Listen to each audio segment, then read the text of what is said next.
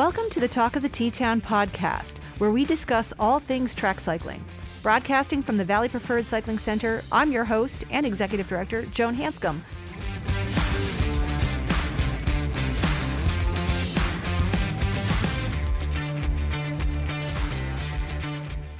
Welcome to the Talk of the T-Town podcast. I'm your host, Joan Hanscom, and I am joined this week by Brian Abers of Bryhop Coaching and many other coaching things.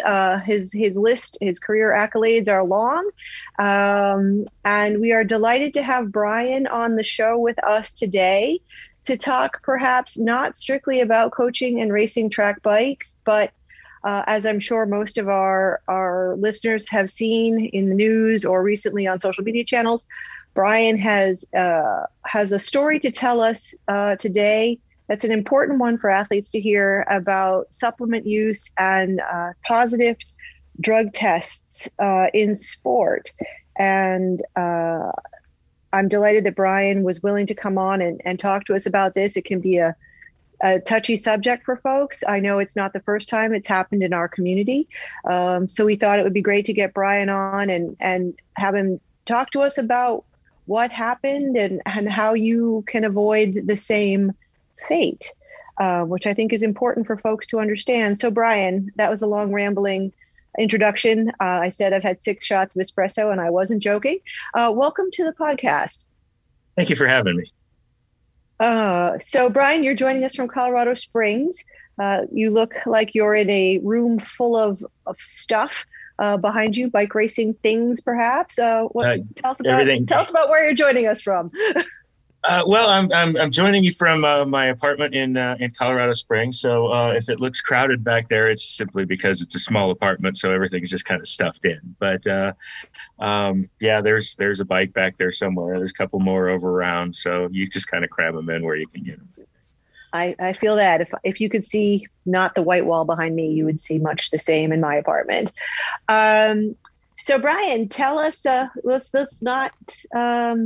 not beat around the bush. Tell us what happened in the last 6 months of your life, because I know it's been challenging for you. It's been a bit of an adventure, one that I would prefer to avoid in the future. But in September, I was racing at T-Town for Masters Nats. Got called in for drug testing. Didn't think anything about it. Think I waved at you guys going through the office when I was going in, and chatted with a couple of people that were already there. It was kind of a routine thing. I've probably been tested a dozen times over the last 8 racing years, maybe something like that. Did the test about 2-3 weeks later, I guess. I get a call from USADA, and it came up on my phone as USADA, and I, as stupid me, didn't think twice about it. Answered the phone. I was like, "Hey, how's it going? What can I do for you?" And they informed me that I'd tested positive for a substance called ibutamoren in my system. What had happened was that they detected 0.011 micrograms of this substance in my urine, and that comes out to 11 trillionths of a gram, so very tiny amount. And we started the process of, okay, how do I deal with this? And quite frankly, I thought I was fairly sharp with the whole USADA thing, and realized that I had absolutely no idea what I needed to do. Called the USOPC ombuds, asked their advice. They recommended getting an attorney, hired an attorney, and started that process. Attorney recommended that I take all the supplements I had in my cabinet and send them all down. And I'm thinking, okay, well, yeah, I don't know what the odds of this are. It's pretty much the same supplements I've been taking for decades at this point.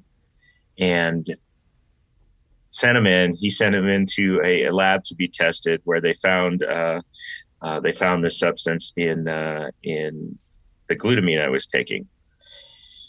At that point, they sent the glutamine presumably just the glutamine, to USADA. They tested it, confirmed that there was contamination in the glutamine, and we started the process my lawyer started the process of discussing with USADA what the next steps were. Subsequently, USADA offered me a 1-year suspension, retroactive from the date of notification, which would be October 6th of this year.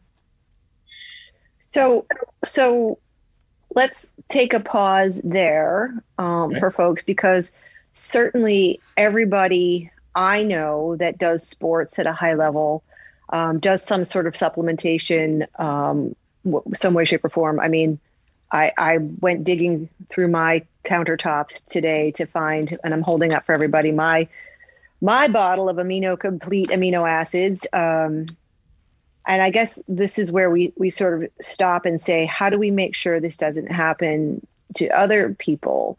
Because, USADA themselves, in your statement, when they announced you're positive, but broadly speaking, always say if athletes choose to take the risk of using supplements, it's on them to make sure that they're not contaminated, which is almost an impossible task. So I've worked with a nutritionist for a long time. And when he started prescribing all the supplements that I take, and certainly there's a lot of supplements recommended for women my age who, as we age, you start to, not do things like have lean tissue anymore or like lean muscle mass. So things like amino acids are important. So how do we make sure that we're taking something that isn't going to get us in trouble if we compete? And I looked at the notes from my nutritionist, and I saw in the notes from my nutritionist that he was really adamant that I only take supplements that were either informed by sport certified or, as USADA says, NSF certified. And I guess at this point, were you looking out for that as well, or is this just a product you had trusted? Tell us a little bit about that, and then let's dig into what these certifications mean a little bit for folks. But yeah, I guess that's the next question. Were the products you were taking either NSF or informed by sport certified? Do you not know? Was that something that you weren't looking out for? Yeah, I guess that's the next round of questions. So that scenario is interesting because I typically got all of my supplements at a major health store retailer, right? So I have records of all the purchases I've ever made, which conveniently enough was something that I needed to dig into during this process. That's amazing, it turns out actually. I got really lucky with that as well. But it turns out that I actually purchased this product in the T-Town area while I was there during the summer in July. And I'm not sure what happened. So it was a product I had used before. This particular product was not NSF certified. And the product I was generally using was a bigger container.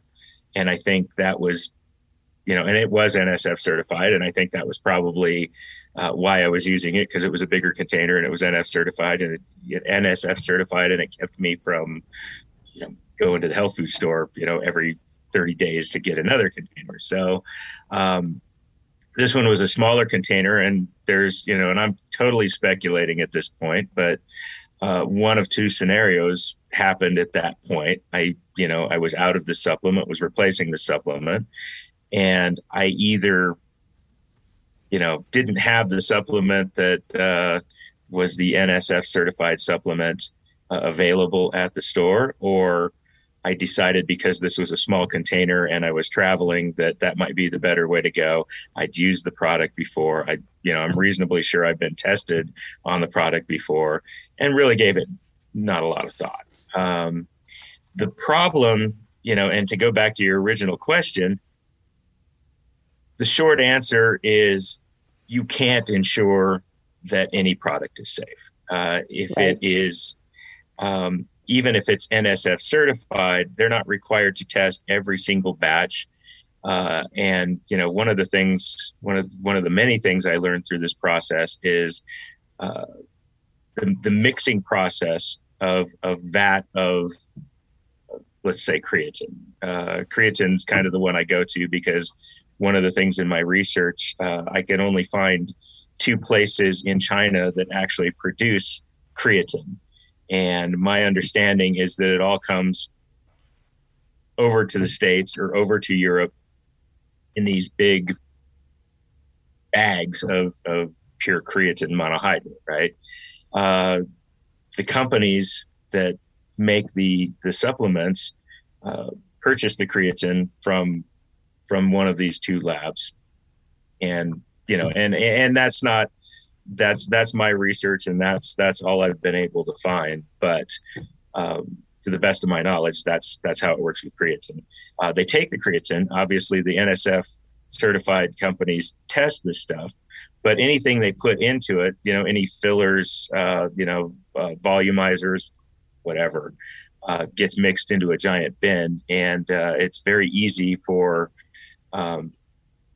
chunks of this powder, in this powder form, to end up in certain places in the bin, but not thoroughly mixed. So even if you, and this is why, this is again speculating, but I'm assuming this is why USADA, is very big on, preferring you not to supplement at all, because you're always running this risk.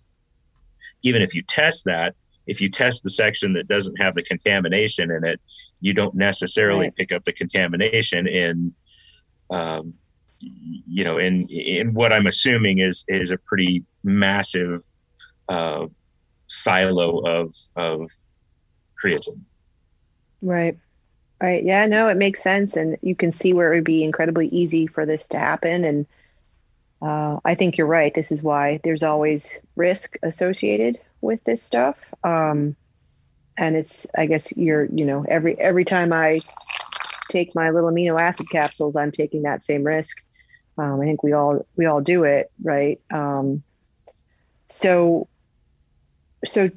let's go back to the USADA process then. Once they tested and found, yes, there was cross contamination, and they worked with you on this reduced sanctioning. How did that work? Like, were they cooperative? Were they, what was the general process like dealing with USADA for folks to understand? Dealing with USADA was fine. I have zero issues with USADA. I'm pretty grateful that I was looking at a 4-year sanction, getting it reduced to 1 year by being able to at least show intent was a huge relief for me. USADA was very professional, very easy to work with, really.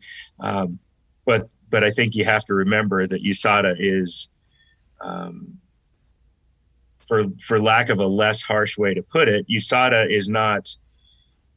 It is going to presume you guilty rather than innocent, because that's their job, right? Their whole entire process is to stop doping in sport.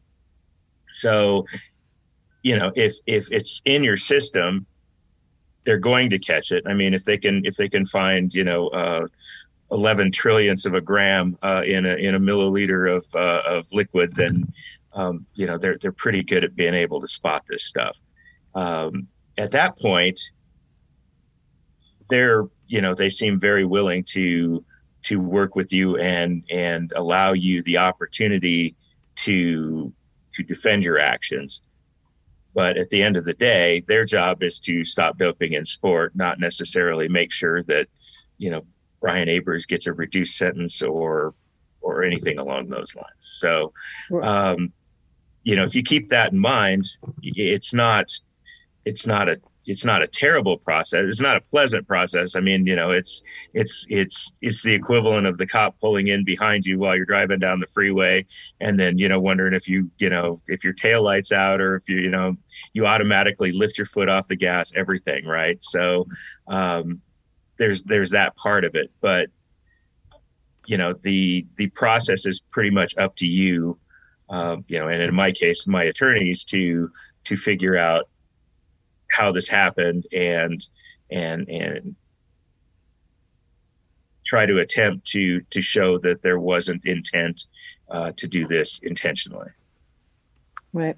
So obviously, a 1-year sanction has very real life ramifications for you. Serious real life ramifications for you, other than losing results, and which, I'm sure feels awful as well. And not being able to compete. But you're also a pretty high level coach in the sport. How has this impacted your professional side of life? How is this, impacting you in the day-to-day of running your coaching business and working with your athletes, and what is the real world, because racing for us at Masters ages is, I don't want to say pretend or fun stuff, but how does this impact your day job?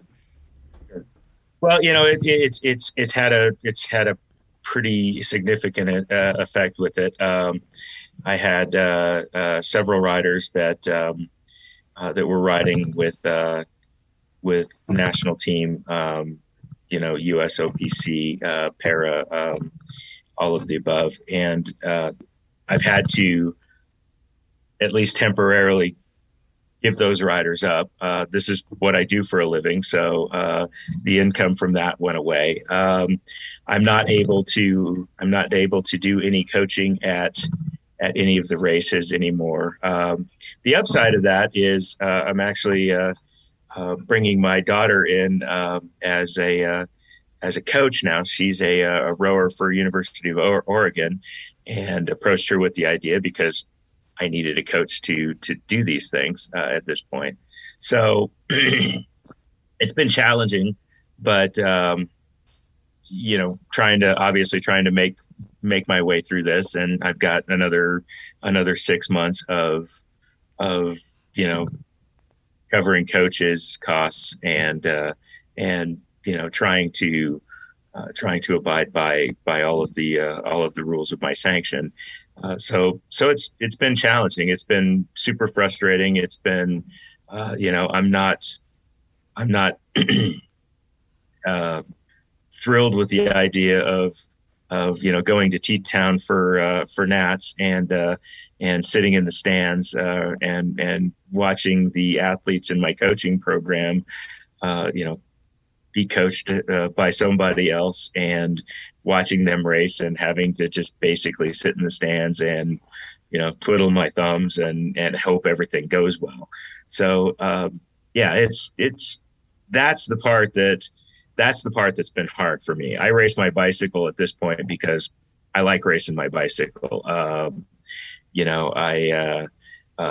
guys I race with at nationals and world and Masters Worlds are why I race my bicycle. And really, I probably race maybe 3 or 4 times a year at this point, and everything else is, and I do it because it's convenient, because I happen to be there. Typically my race days happen to be a pretty light day for everybody else because the coaching takes priority. So, that's not terrible. It's not great. I mean, don't get me wrong. I'm not, doing cartwheels in the background here because I can't race my bicycle, but the coaching side is very much a concern for me. So what's good to hear is that athletes you still have athletes that you're coaching, even if you can't be trackside with them. You're still working with athletes in some capacity. Sounds correct? They're certainly in the program, and yeah, I've got several coaches at this point that are part of my program that are taking over day-to-day stuff that I'm trying. I'm basically a business owner with a handful of coaches at this point. So right, so which gets really that. challenging because they like to get paid too. So yeah, sure. So 6 months from now, your coaching license will be restored. You'll be able to be back on the track side with your athletes. This experience, I'm making an assumption here that could be wrong, but the athletes you coach with, I'm sure at some point you were making recommendations for supplements or, trying to make, help your athletes make decisions about how to supplement. How has this experience changed how you're going to approach that with your athletes, or has it not? Is it just, this is a risk we take, or has this changed your approach that you're going to take with your athletes when you get back to it? Well, it's always been a concern having that conversation with my athletes, simply because USADA makes it very clear that, you're responsible for what you put into your system. So, in my case, I tested positive. That's completely on me because it was my responsibility to make sure that I didn't test positive. I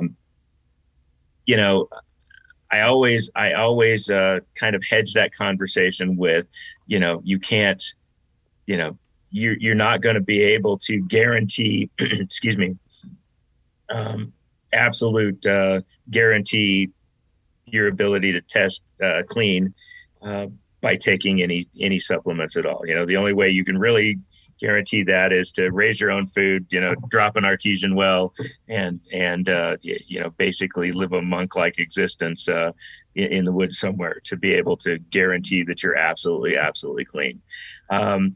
You can mitigate some of the risk with supplementation, and it gets to be a pain in the butt. It's a challenge to do this right, because you have to jump through several hoops to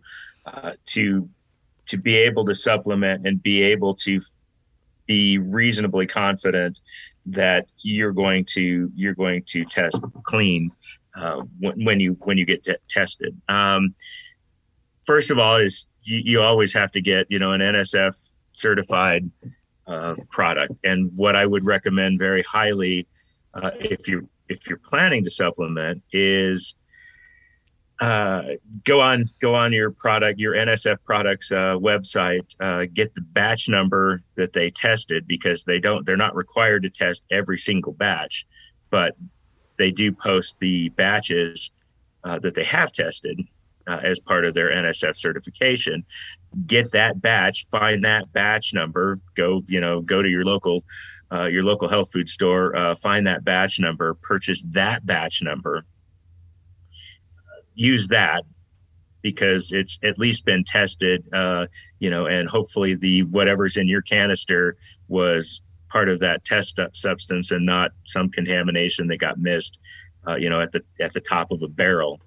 But I would recommend taking those little itty bitty Ziploc bags that you put, vegetables in or whatever, little tiny ones.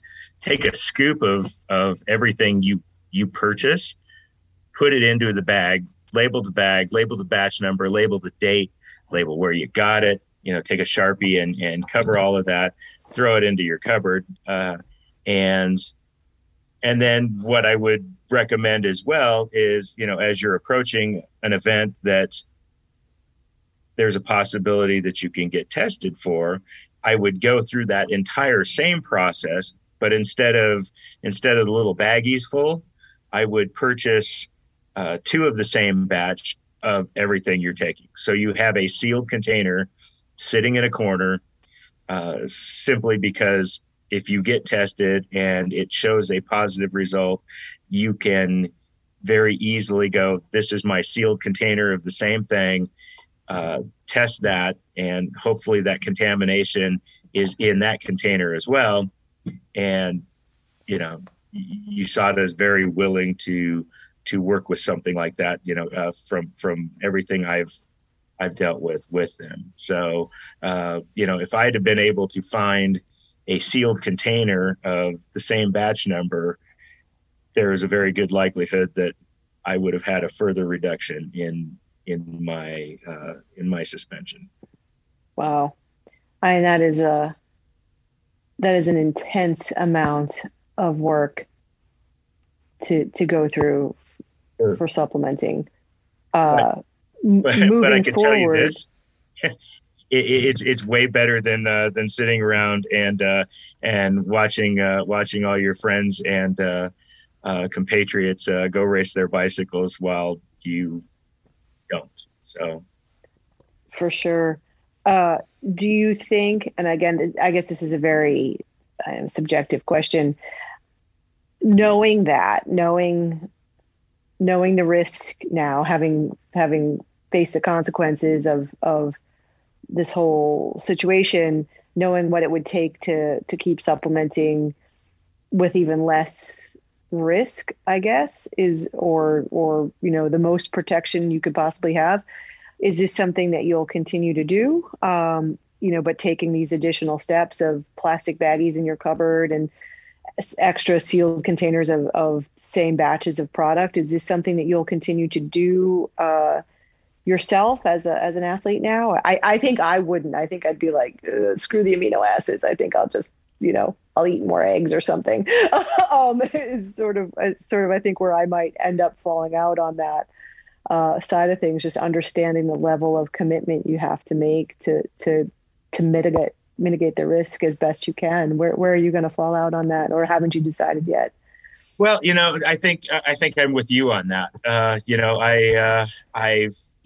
When I got notified of testing, it was like, okay, well, we're done with all this stuff. I guess there's still some stuff in the cabinet, but it just sits in the cabinet and takes up space at this point.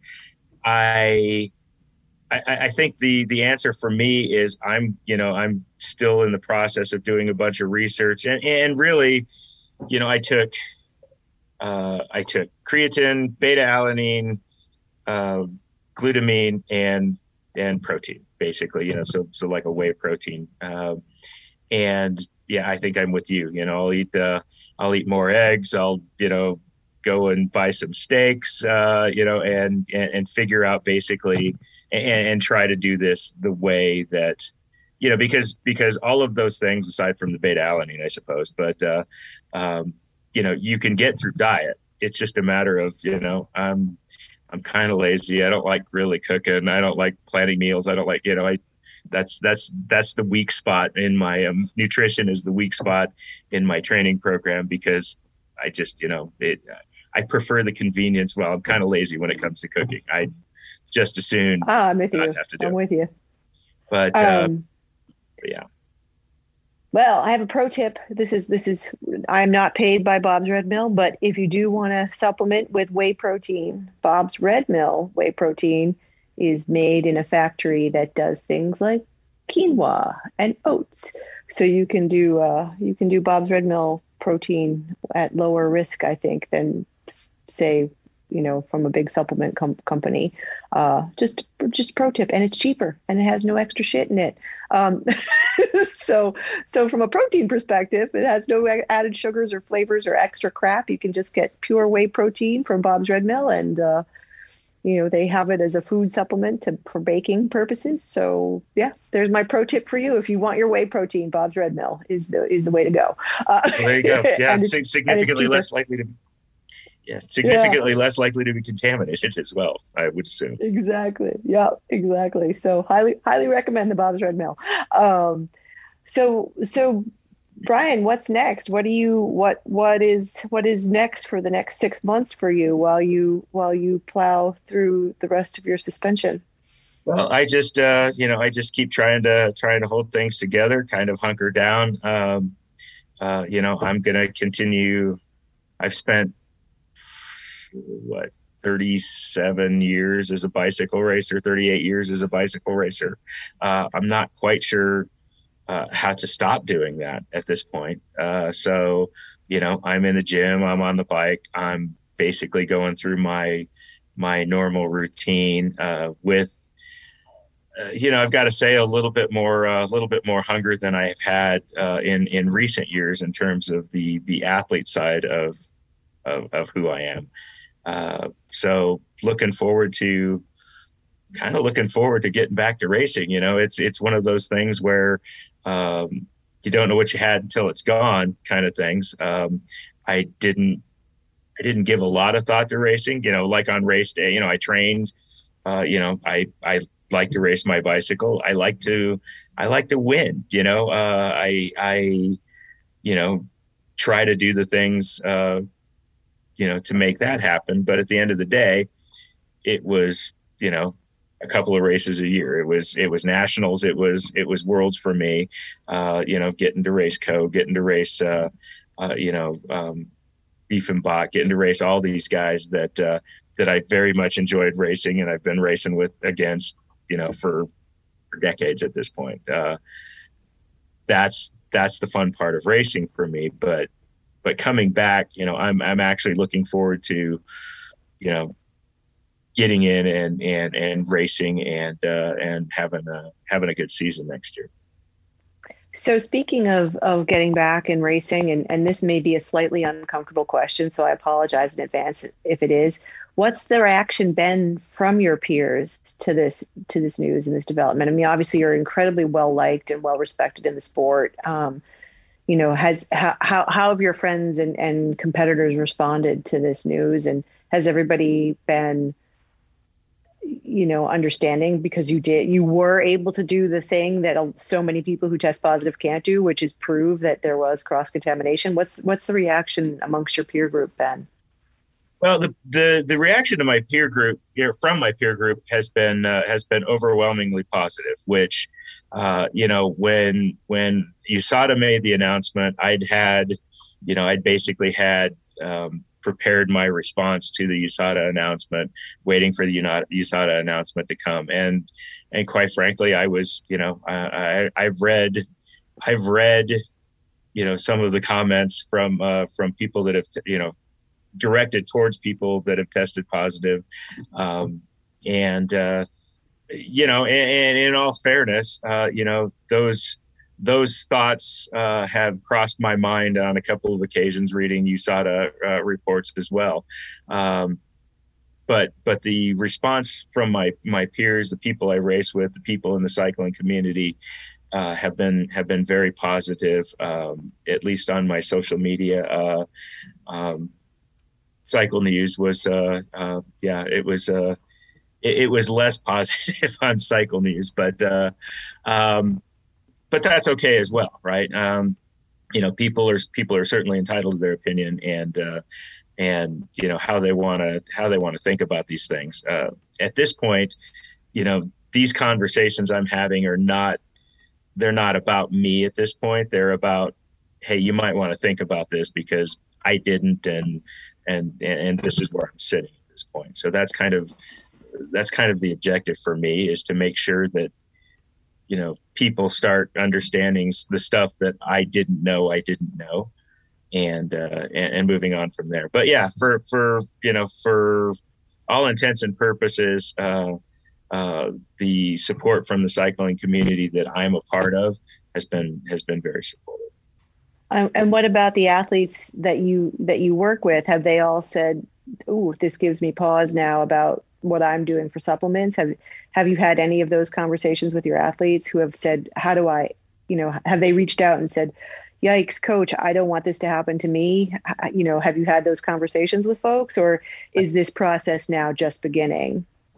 Well, the process is just beginning. As a general rule, I went against legal advice early on in the process, and let my riders know that this is the situation I was dealing with, because it didn't seem fair not to, right? I wanted them to, I wanted it to be fully transparent, and I still want it to be fully transparent to everybody. But my riders, that was something they needed to know, because obviously obviously things are going to be a little bit different for the next 6 months as we proceed. So I want to make sure that, the important part for me is that, it's as smooth a transition for the next 6 months as it can be for all of them. But yes, we've had several conversations about that. I've had several conversations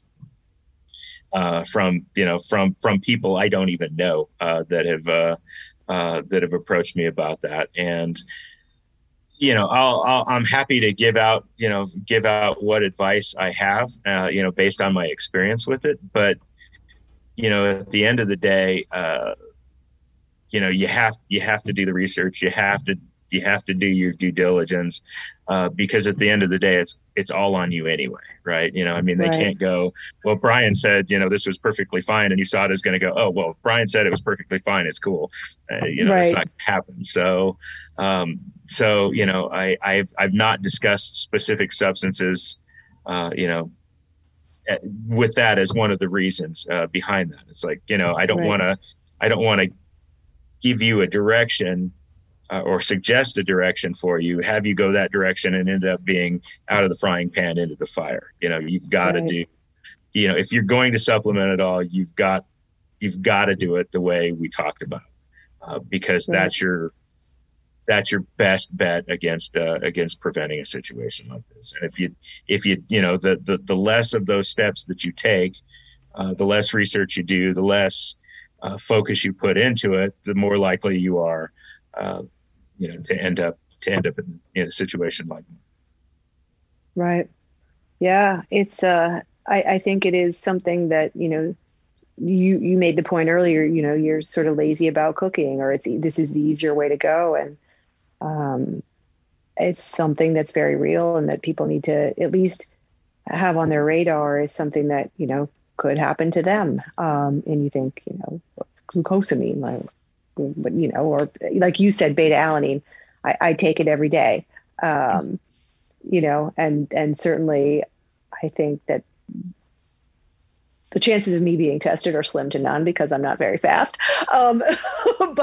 But I think about that sort of thing and, what if you are tested? This could have just, I work in the industry, obviously, and it would have an incredibly negative effect on my career. And it's like, this could be the cautionary tale that, like I said, I'll eat more eggs, just because I don't, I don't think I personally have the bandwidth to do all the steps that you mapped out. And it's a very different thing when you're an athlete aspiring to go to Paris or to LA in 2028, right? It's a different animal for me versus those athletes, but certainly something worth balancing and thinking about. So yeah, I think it's incredibly generous of you to come out and sort of talk about this, openly and frankly and just candidly, because it's a process I think so many people think of as scary and intimidating and also sort of secretive. And so I applaud you, a ton for coming out and talking about what could be uncomfortable for some. And I'm sure, like you said, when we were teeing up the conversation before we started, it's certainly been an uncomfortable past 6 months for you. So I think you deserve a load of credit for being willing to be so candid about this with the hopes that maybe this doesn't happen to somebody else. Yeah. Is there anything else you'd like our listeners to know? And we are going to see you at T-Town up in the stands. Is that yeah? I'll be up in the stands. I'll be up in the stands and hanging out in the stands and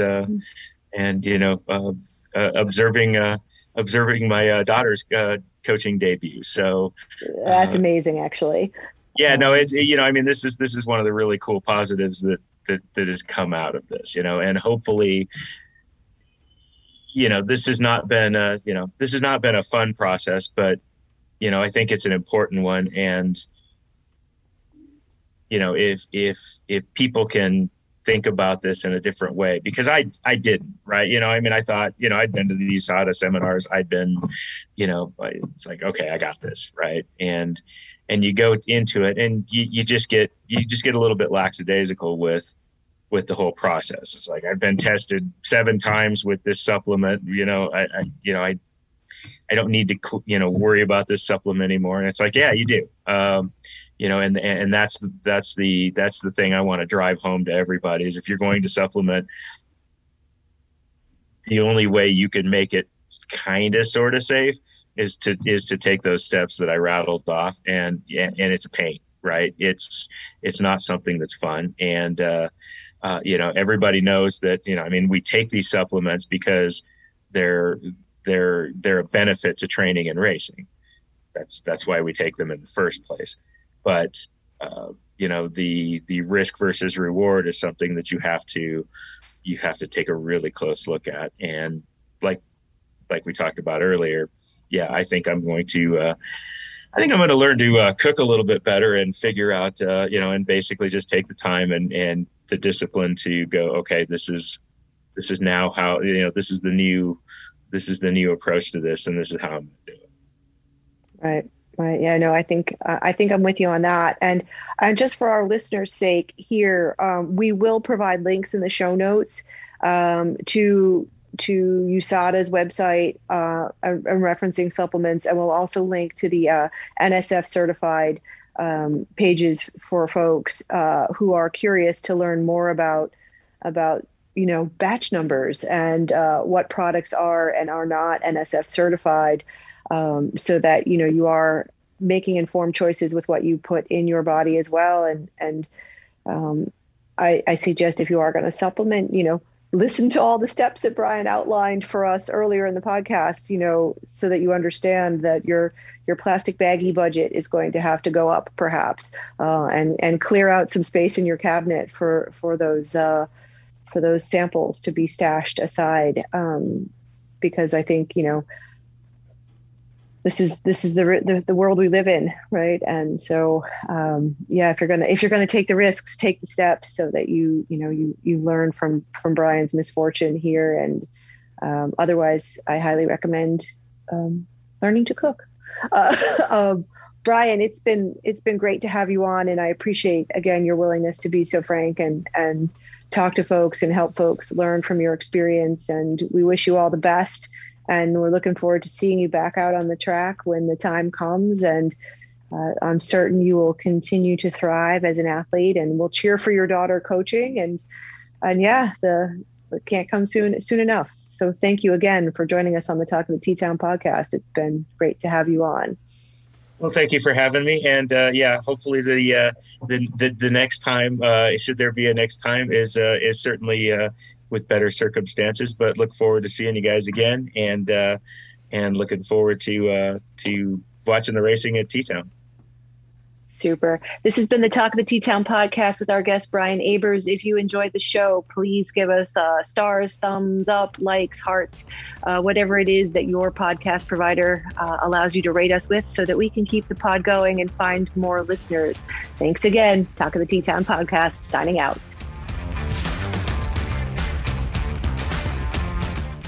Thank you for listening. This has been the Talk of the T-Town podcast. I'm your host, Joan Hanscom. Thank you for joining us for this week's episode. Head over to our website at thevelodrome.com, where you can check out the show notes and subscribe so you'll never miss an episode.